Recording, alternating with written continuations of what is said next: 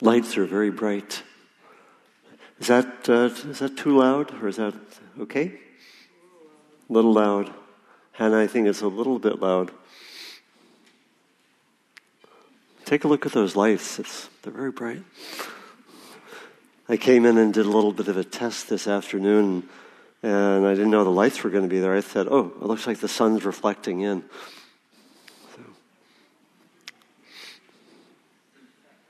So, must be getting dark.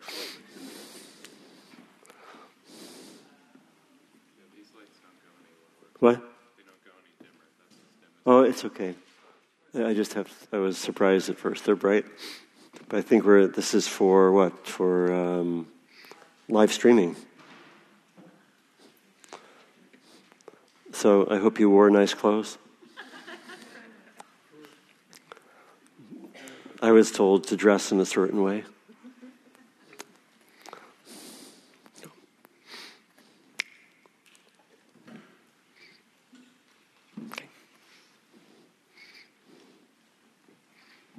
Good evening, everyone. Hello? Is this on? No. Hello, hello?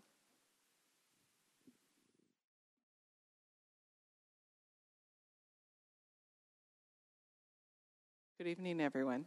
Now we're on. Happy New Year. Welcome to Spirit Rock. Tonight, I just have a couple announcements, and then we'll get right to the meditation and Dharma talk. I'm Mary Ellen. I'm the event coordinator for tonight. If you have any questions, please come and ask me, or anyone who has a name tag is a volunteer, and they can help you. We have tea out in the tea room. We don't have any cookies tonight because Bovine is closed. So sorry about that. If you do have a beverage, if you can just put a lid on it, that would be wonderful. There are blankets in that closet over there if anybody is cold or chilly. We have lots of safus and sabatons, so please make yourself comfortable. And I don't have anything else unless you have something for me. Donald has books for sale, an email list, and some handouts if you would like to see what's coming up for him. Okay? Just check that everyone got a sheet of paper and a writing implement. And if you do not have one, raise your hand and I'll come give you one. Okay, great. A couple of them? Okay, perfect. We'll use those later in the evening, but it's good to have it now. Right now, okay. Great. And there'll probably be people coming in, so we want to get those to them too. I will make sure that. Okay. Yeah, we can check during the break. Yeah. Okay. Thanks.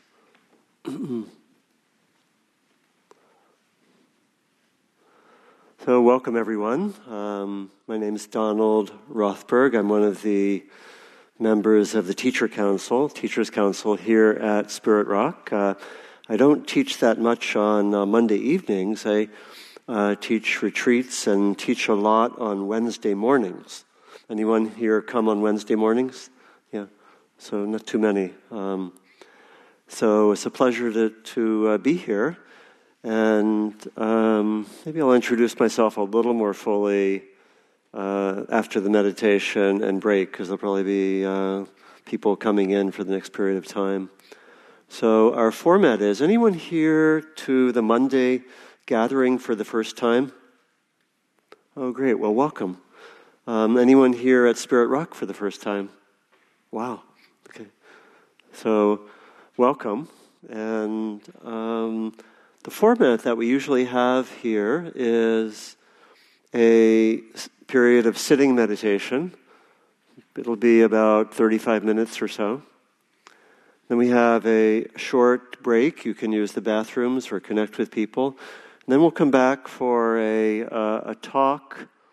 There'll be some discussion, and we'll also do, this evening, we'll do a collective practice towards the end of the evening. Okay.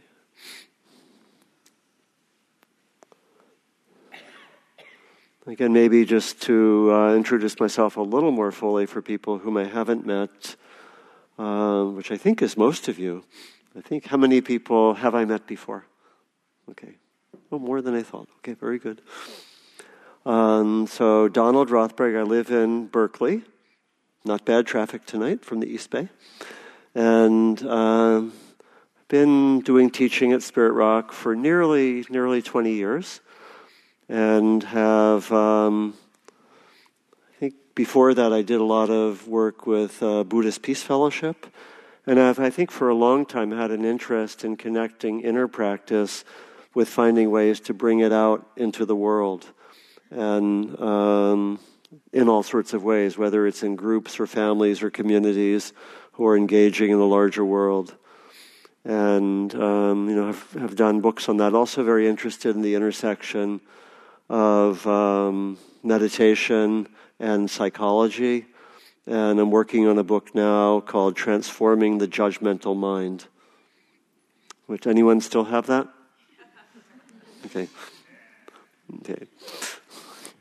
I'm not going to talk about that much tonight, but I do teach on that. So I teach also on speech and communication practice a lot. So sort of a variety of things from meditation retreats related to loving kindness, compassion, forgiveness, mindfulness, concentration practice, and then more focused retreats on the judgmental mind, on speech and communication practice, and also on what we sometimes call socially engaged practice.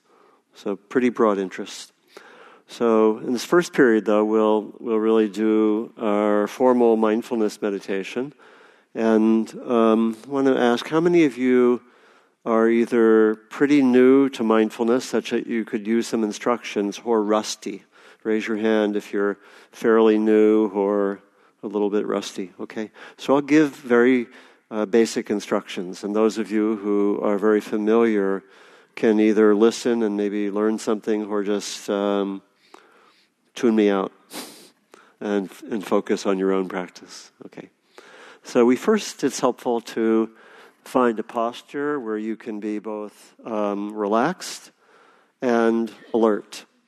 In Western culture, that combination is often not easy, right? We're often, if we're relaxed, we're not so alert. If we're alert, we might have a little tension. Here we try to be both relaxed and alert. So posture can help. Have a good connection with the chair or cushion or floor. Generally have the back straight, the chest open. We usually meditate with the eyes closed, but if you've learned a way of practicing with eyes gently open but not focused, you can do that as well. It can be helpful to, right at the beginning, set an intention. It could just be a sentence or two about why you do this, or if you're newer, why you're interested in this. Just to take, 30 seconds to set an intention.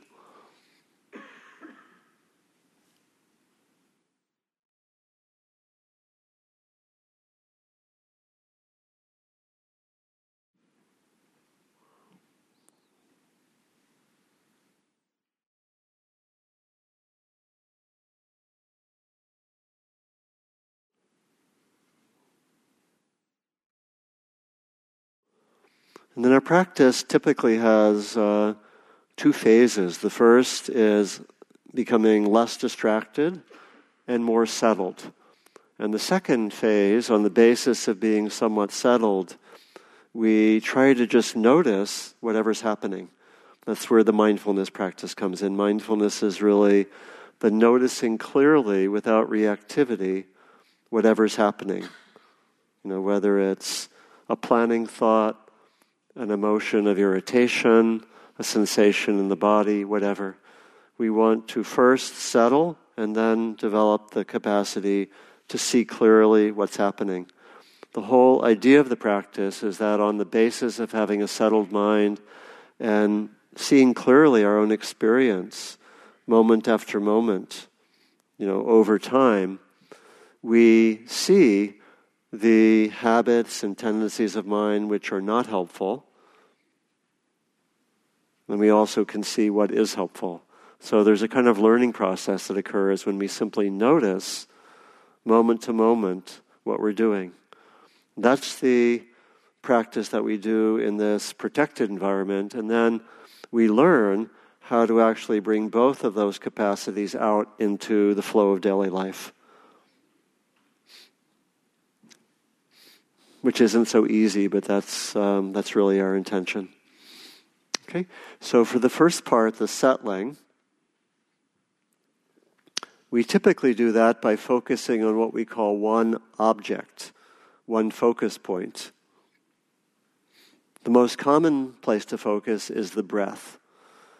But if anyone has any history where the breath is not neutral emotionally, maybe a history of asthma, something like that, then we wouldn't be advised to use the breath. There we would use something that's always there, that's emotionally neutral, and that we can keep coming back to when we get distracted. So most of us will use the breath, and I'll get to that in a moment, and others might use just the sensations of the hands touching, or the contact with the cushion, or sound.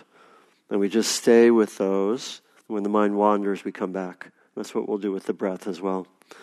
So with the breath, we try to be aware of the breath where the breath is easiest to follow. Sometimes that's the area of the belly, and we can actually keep the hand with the rising and falling of the belly if we want to help us, but we would bring our attention to the sensations of the breath at the belly. When the mind wanders, we just come back. We might also be aware of the breath at the area of the lungs, the chest area, lungs expanding, contracting. We might also be aware of the breath at the area of the nostrils, just the sensations of the breath as it comes in or goes out. Sometimes just feeling the breath coming by the tip of the nostrils, in and out. So if we're newer, we would try to see where it's easiest to pay attention to the breath. Maybe the belly, maybe the area of the chest, the lungs, maybe the nostrils. And if we're really completely new, we can experiment some. It's good to settle on one area where we just are with the breath. And then our practice is be aware of the breath at the level of sensation without forcing the breath or visualizing it, just very simply at the level of sensation. And when the mind wanders, we just come back. I'll give one further helpful tool, which is helpful for a lot of people. For most of us, there's a gap between the out-breath and the in-breath. And for a lot of us, when we're meditating, that's where we get distracted. It's like in, out. What's for lunch tomorrow? Oh, we're off to the races, as it were. And so a helpful technique can be to actually bring our attention during the pause to what we sometimes call a touch point. So we, in a sense, have a three-part breath. We're aware of the breath, and we might say in, very softly, out, and then we bring the attention to the hands or the contact with the cushion, sometimes to the whole body. And we just keep it there, maybe just for half a second, and we wait for the new in-breath. And then as soon as that comes, we switch the breath there. That's an optional technique, which a lot of people find very helpful. So essentially, we're letting the mind be putting some energy out to follow the breath, and that actually helps cut through distraction. So it'd be in, out, pause, in, and then the in-breath comes back. So that's for the settling part of the practice. And then for the seeing part of the practice, when we have some degree of settledness, and for some of us who are new, we might do the first type of practice for most of the session.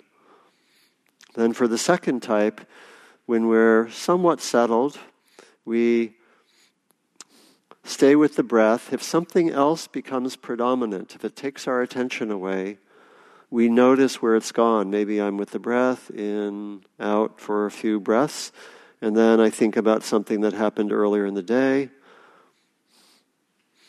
And as soon as I notice that, I might give it a very quiet label like remembering, or maybe discussion with Susan. And then I come back to the breath. I go in, out, and try to stay with that. And then maybe I feel some sensation in my shoulder. And then I would switch to that if it takes my attention away, if it's predominant, and bring my attention to the sensations in the shoulder as long as it's predominant. If it's no longer predominant or I'm not sure what's predominant, I always go back to the breath. And I might say when the sensations are there, just sensation, sensation, very softly, most of the attention, 95% of the attention, just on the sensations. Or I might notice I had maybe irritation from something that happened earlier in the day, and I start revisiting that situation. And I notice it, and I might just say irritation, and if that lasts for a while, I try to feel what it's like in the body, notice the thoughts, notice the emotions, stay with it as long as it's predominant. When it's no longer predominant, or I'm not sure what's predominant, I go back to the breath.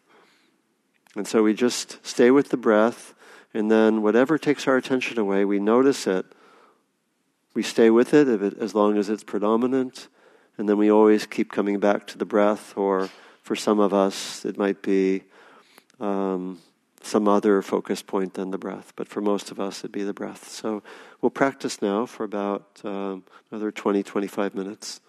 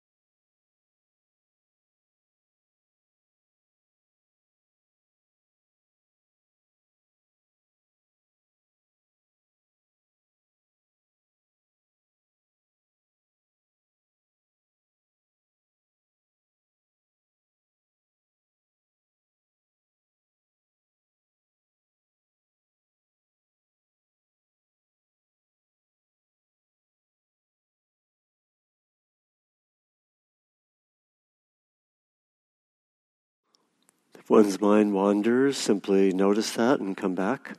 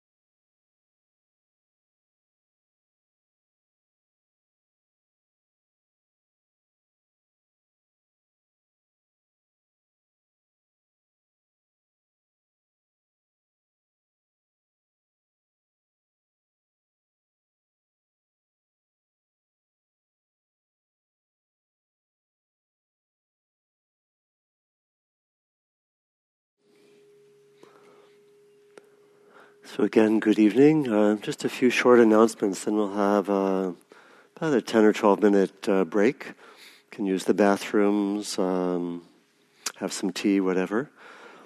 Let's see.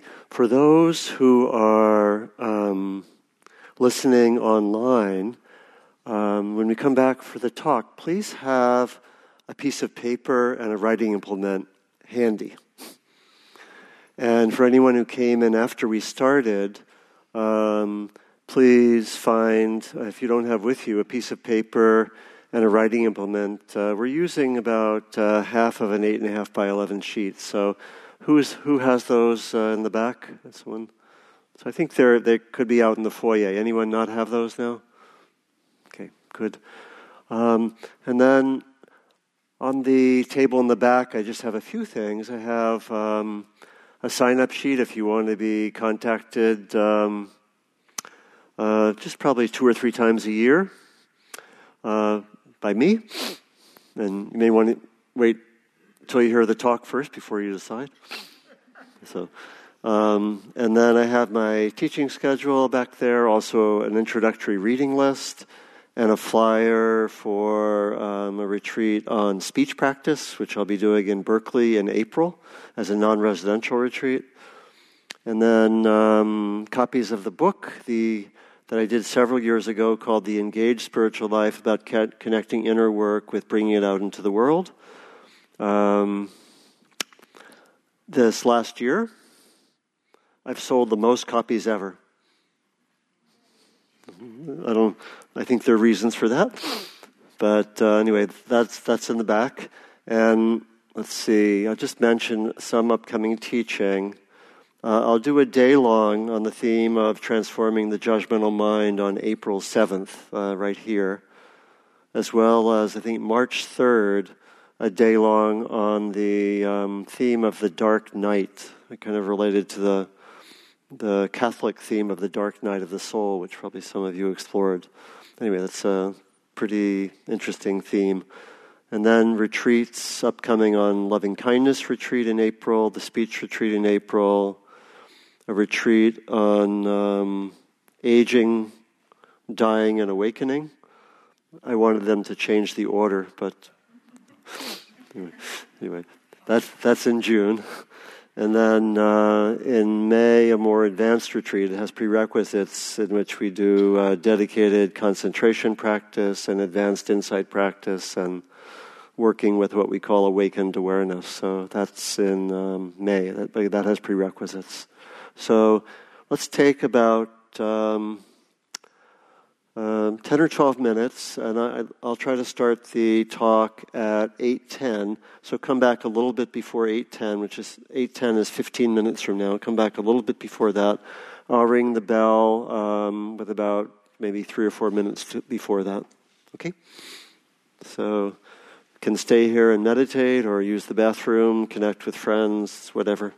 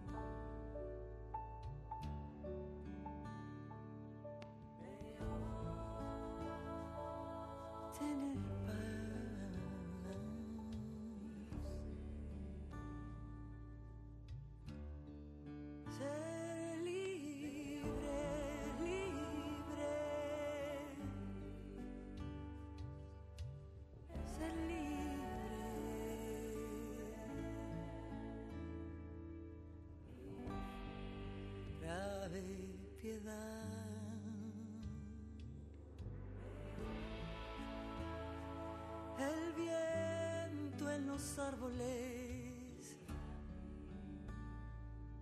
la luz en las colinas,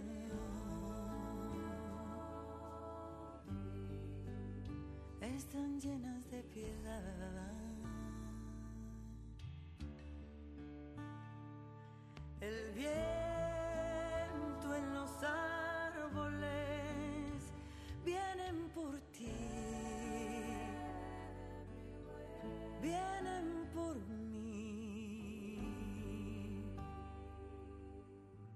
Seré feliz,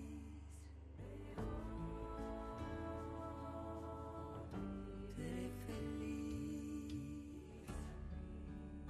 Yo solo quiero tener el mundo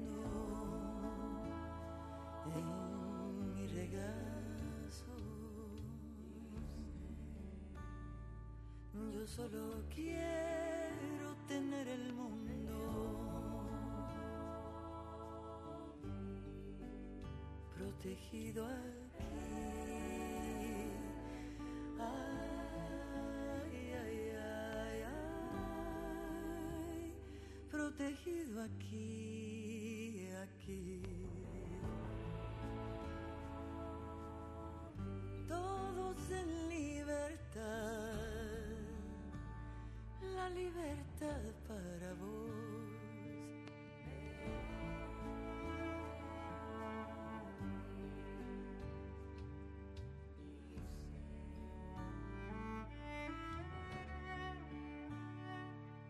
La luz en la colina trae perdón, trae piedad.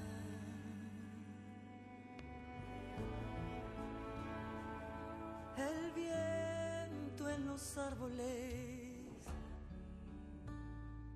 te salvará. El silencio, oh, será para mí. Yo solo quiero abrigar al mundo en mí, abrigar el mundo en mí.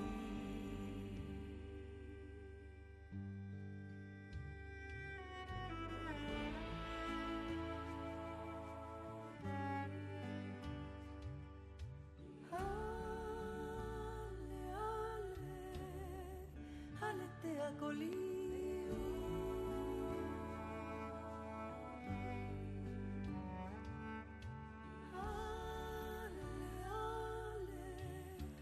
aletea mi delfín.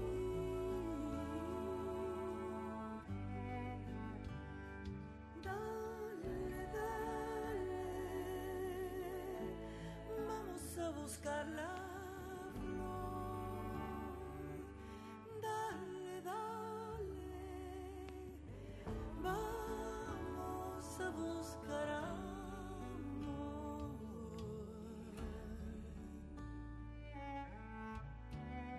Ale, ale,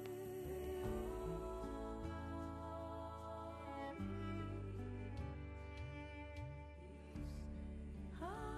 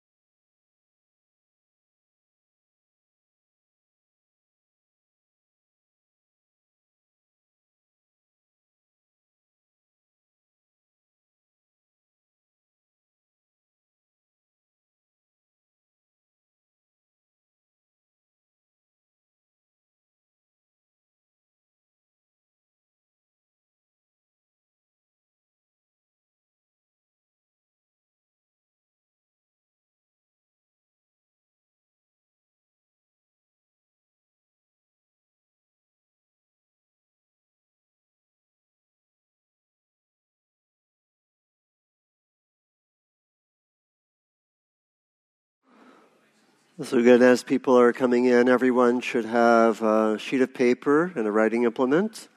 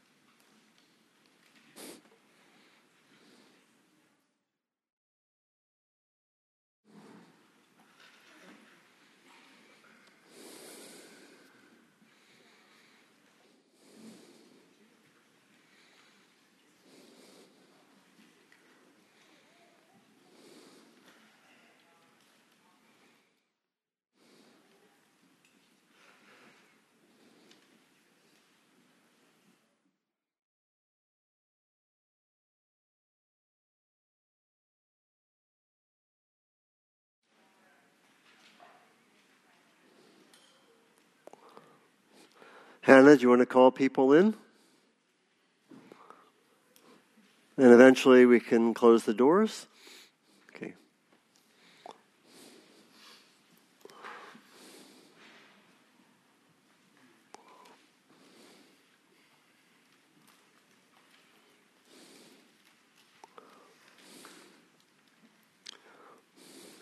I think when there are cookies available on Monday night, we often have to take a longer break.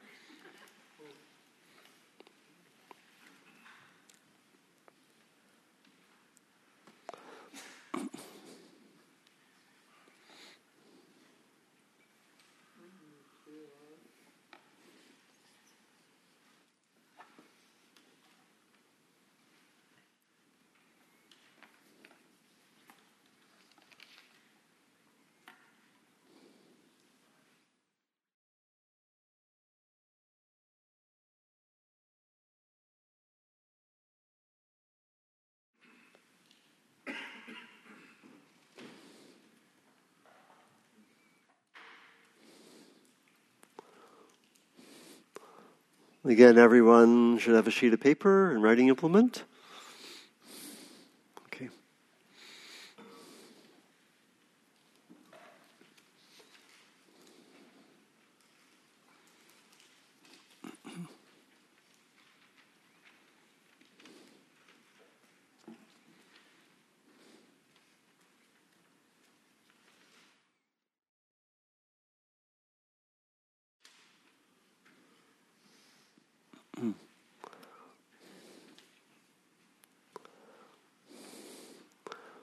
So this evening, connected with this period that we've been in maybe since the winter solstice, about 10 days of less work for many of us, not all of us, and a chance to pause for a while, to stop for a while, and have a sense of the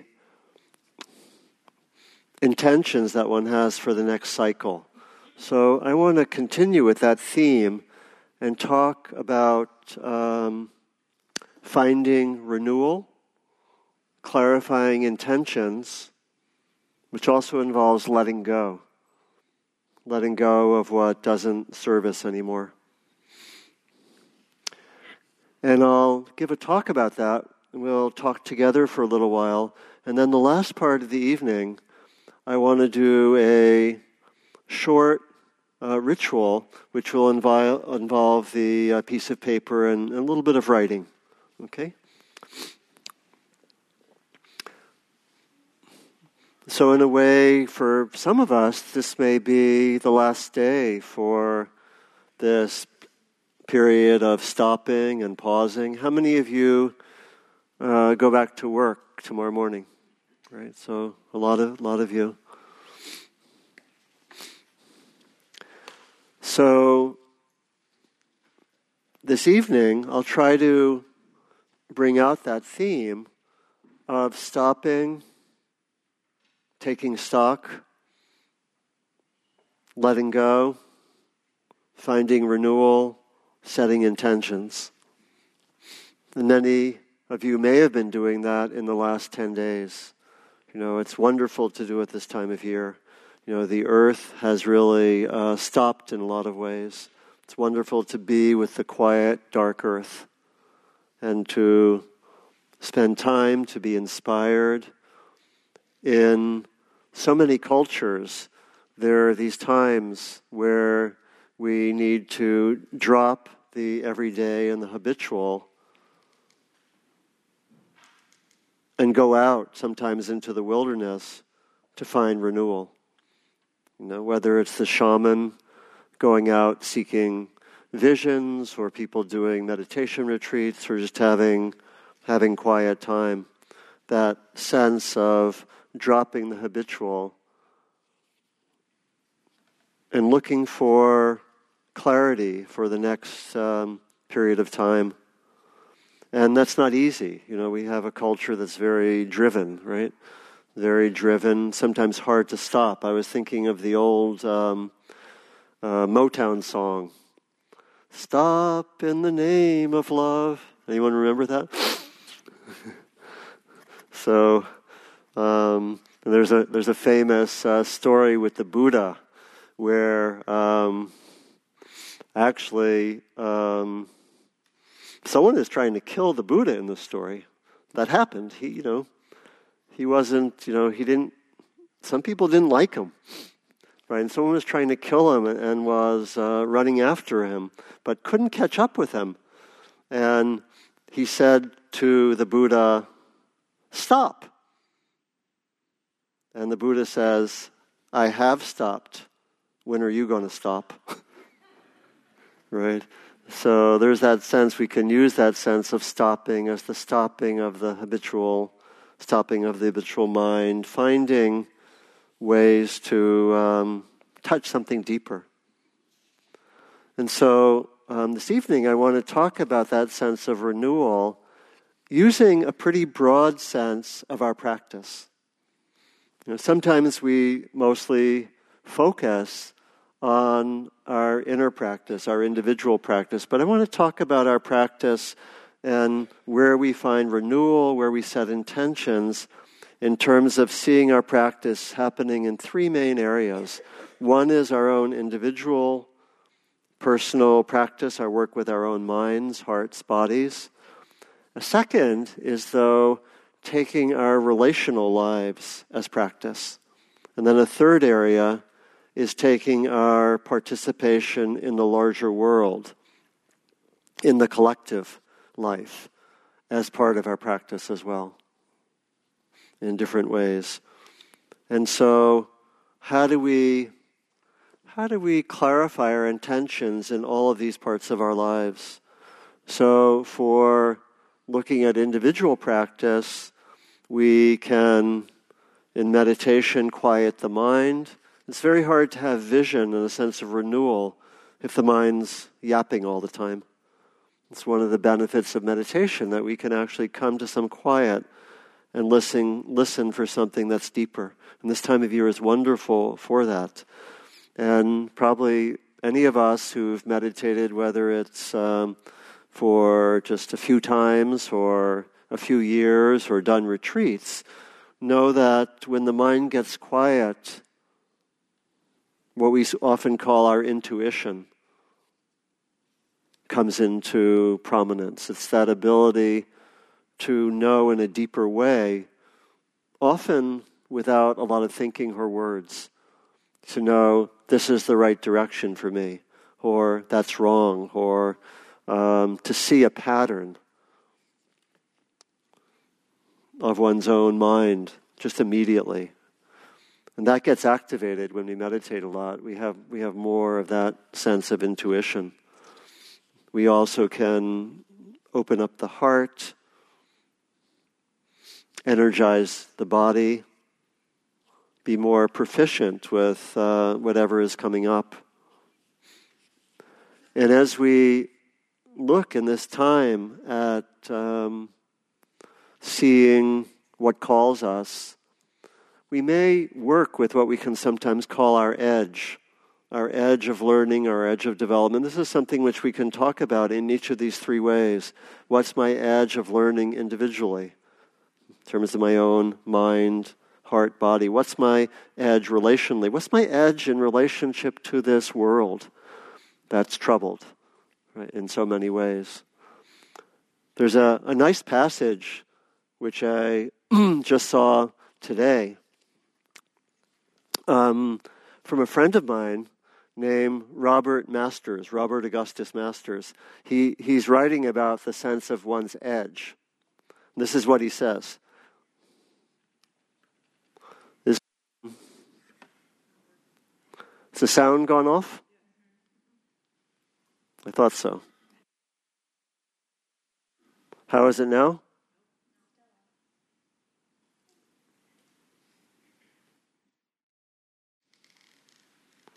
How is it now?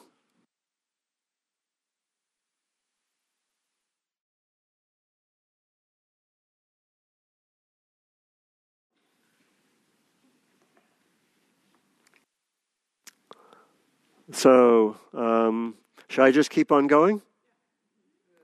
Hannah, is that okay? Okay, I'll just keep going. I'll speak up more loudly, but I don't think this is on. Okay? Leave it on in case it comes back on. Okay.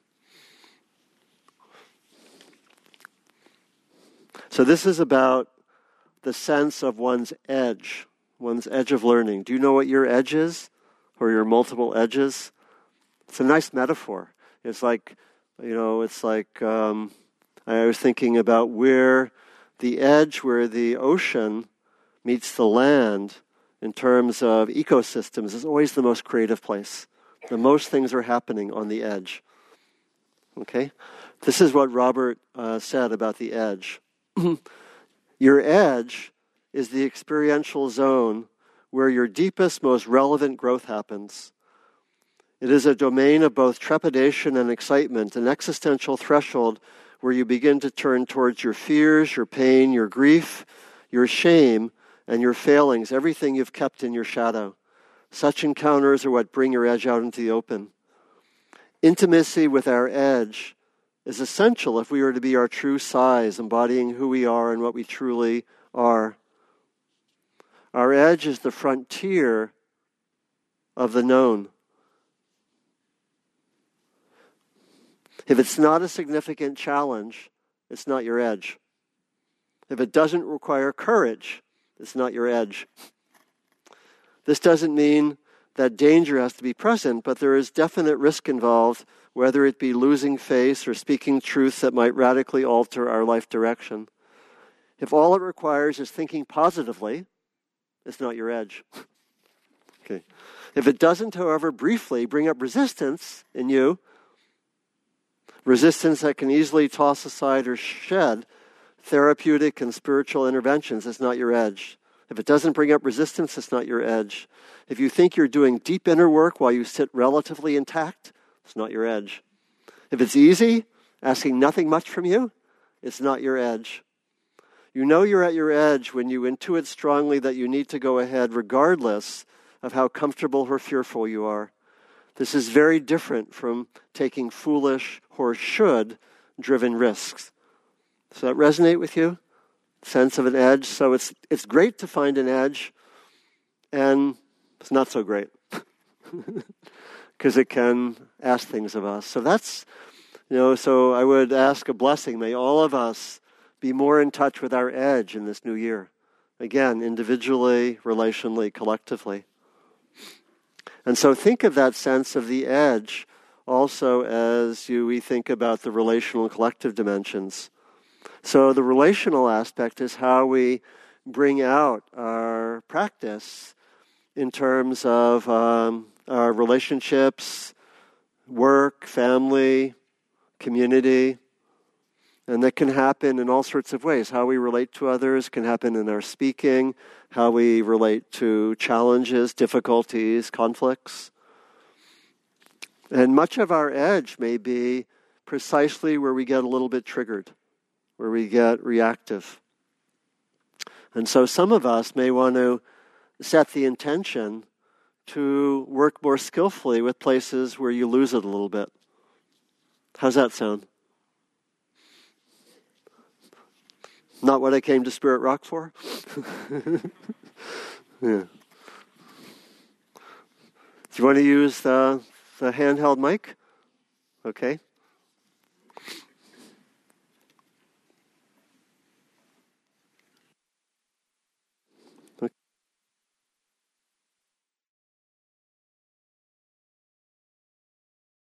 Okay. Is it on? Can you hear it?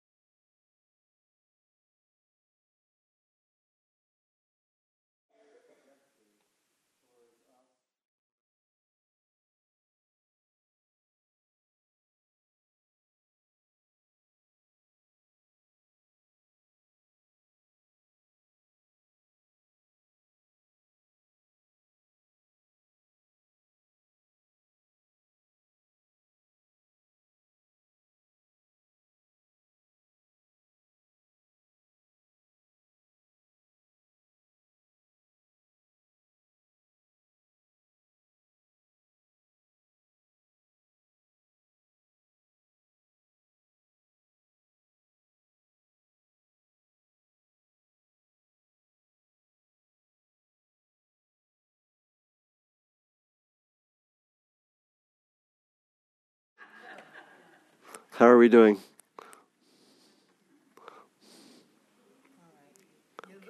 Okay. And then there's the question of technology. So,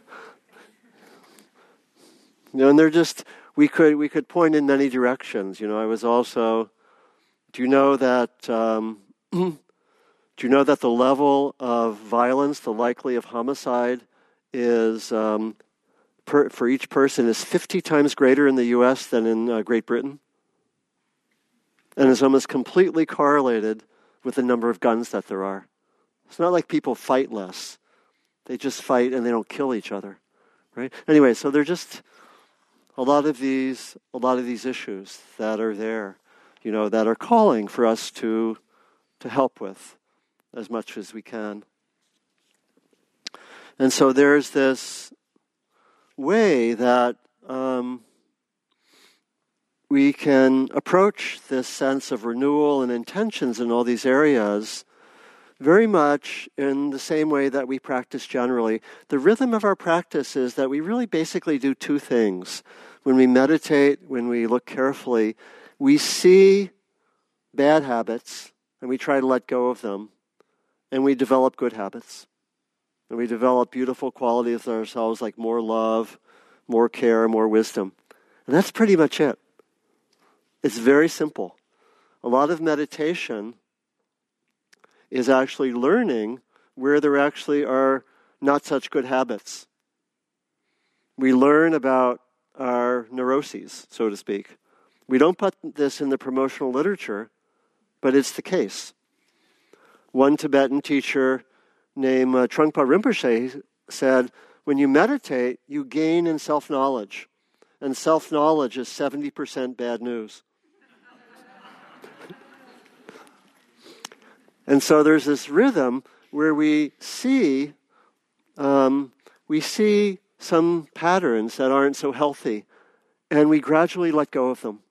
And then we develop qualities of mindfulness, qualities of seeing clearly, qualities of wisdom, kindness, compassion, forgiveness, equanimity.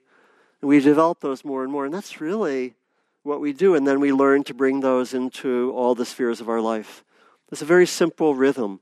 And so that can be helpful for guiding us tonight, that really want to focus on these two phases. I'll call the first one letting go, and the second one setting clear intentions. And that's, in a way, what we keep on doing all the time. So that's what I'll talk about the rest of the time. Then we'll have a little bit of discussion, and then we'll do this group practice together. So before we can let go, we need to know what we're letting go of. We need to, in other words, know what our patterns are that are not so helpful, not so skillful. There's a nice poem that some of you know by Mary Oliver called The Journey, where she talks about this, letting go of old bad habits, patterns, beliefs, self-concepts, self-images. She said, one day you finally knew what you had to do and began, though the voices around you kept shouting their bad advice. Though the whole house began to tremble and you felt the old tug at your ankles. And she talks about then going out into the world and making the changes one has to make, even though you feel the old patterns there. And again, we benefit from what the neuroscientists have told us, that even though we've repeated the same bad habit 345,000 times, there is neuroplasticity, and we can change it tomorrow, or begin to change it tomorrow. Not change it instantly, but that we can actually take very, very deep patterns and shift them. And I think that's true individually, it's true relationally, and it's true collectively. It's really important to remember that, especially collectively, because we sometimes, how many of you get somewhat frustrated, depressed, overwhelmed by what's happening in the world? Okay. Yeah, it's shared, you know. So we have to see what there is. We have to see sometimes there are limiting beliefs. There might be self-images. I might have certain images of myself where I don't think so highly of myself, where I'm critical. I think I'm not okay in some way. I have to be this way.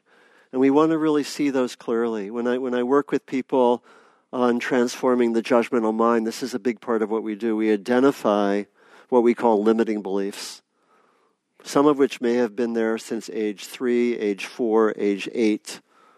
And we need to identify those, and that can take some work sometimes, to see what's there that in a way is holding us back from our depths. And we need to find ways to access those in order to let go of them. But most of us probably can have some sense of what we want to let go of. Maybe I want to let go of fear, or not taking a step I really want to take, or whatever. So we need to identify that. Sometimes we need to be able to say to ourselves, I'm not going to go into that old habit, right? So we need a certain clarity sometimes. You know, we'll set intentions maybe to let go of some old pattern, but we also have to have the capacity, grounded in mindfulness, to notice when that negative state comes up during the day, right? And then to say, oh, I see you. I'm not going to go there, right? That's part of our practice. Not easy, right? We have to be able to do that. We have to particularly be able to be wise when we have difficult experiences. When we have something difficult happen emotionally, physically, relationally, at work, it's very easy when something difficult happens for us to, as it were, get down on ourselves or blame others. There's a teaching that the Buddha gave, which is very fundamental. It's called the teaching of the two arrows. He said that all of us at times are shot by the first arrow. The first arrow could be physical pain, emotional pain, interpersonal pain, whatever. We all are shot by that. But a developed practitioner learns not to shoot the second arrow because of the first arrow. So we would do that when something difficult happens interpersonally, and I just react and blame the other person, blame myself, just have a very strong reaction. That's called shooting the second arrow. Or I have, again, something difficult happens in my life, and I notice it activates the self-criticism, right? We really want to track that. To let go of the patterns, we have to be able to track it, and part of the letting go means not following those kind of patterns, not shooting the second arrow. It's really, really, really crucial.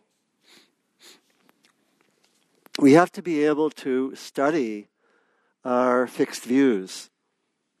To be able to let go of something, we need to know, what are my fixed views? Where am I kind of caught? Where do I have a fixed view about myself, about this relationship, about work, about my future? So again, a lot of this will come up in mindfulness. We just see, oh, I have that view. We have to study especially where there's some kind of reaction or tightness. When those come up in meditation, explore, study. A lot of letting go only can happen because we've been really interested in seeing where we get stuck. It wasn't what I thought meditation was initially. I thought meditation was finding bliss and having no more problems for the rest of my life. And it worked that way for a while. And then I suffered. And so there's this way that we actually, again, we don't put it so prominently in our promotional literature, but we have to study our bad habits, what we might call our neuroses, the places we get stuck. Doesn't that sound like fun? But it actually is liberating. And again, it's balanced by the other half, which is that we actually activate beautiful qualities. Again, that's the balance I think we can find in practice. There's a sense of letting go. This is a Buddhist teacher from the U.S. who studied in Thailand a long time. And his name is Ajahn Sumedho. He's in his 70s now. He lives in England. He said this: the practice of letting go is very effective for minds obsessed by compulsive thinking. You simplify your meditation practice down to 2 words: letting go, rather than trying to develop the practice and develop this and develop that and go into this state and go into that state and read the text and study this and that. Just say, let go. Let go. I did nothing but this for about 2 years. Every time I tried to understand or figure things out, I'd say, let go, until the desire would fade out. So I'm making it very simple for you. I suggest just being an earthworm. Letting go of the desire, for example, to radiate love throughout the world. Just let go. Forget about radiating love. Just be an earthworm who knows only 2 words. Let go, let go, let go. So Ajahn Sumedho. One of the ways we can let go is by forgiveness practice. And could be the theme of the whole evening. But some forgiveness, particularly I think at this time for ourselves, but anywhere where there's some stuckness. I'll just be very brief on forgiveness because it's a big topic. But just to say that Forgiveness is a kind of a heart practice which can help us to let go of where we're hanging on and reactive.